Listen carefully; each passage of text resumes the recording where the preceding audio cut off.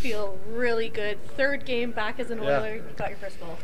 Yeah, I mean, I think the important thing is getting a win. I think we've been fighting a little bit. I think we've played some pretty good hockey though, and a lot of times, you fight through that and get a win, and hopefully go on a streak here. So that's our focus. It's a huge win for us, and it's got to give us some confidence, and then we got to go get another one. Do you remember your last goal as an Oiler?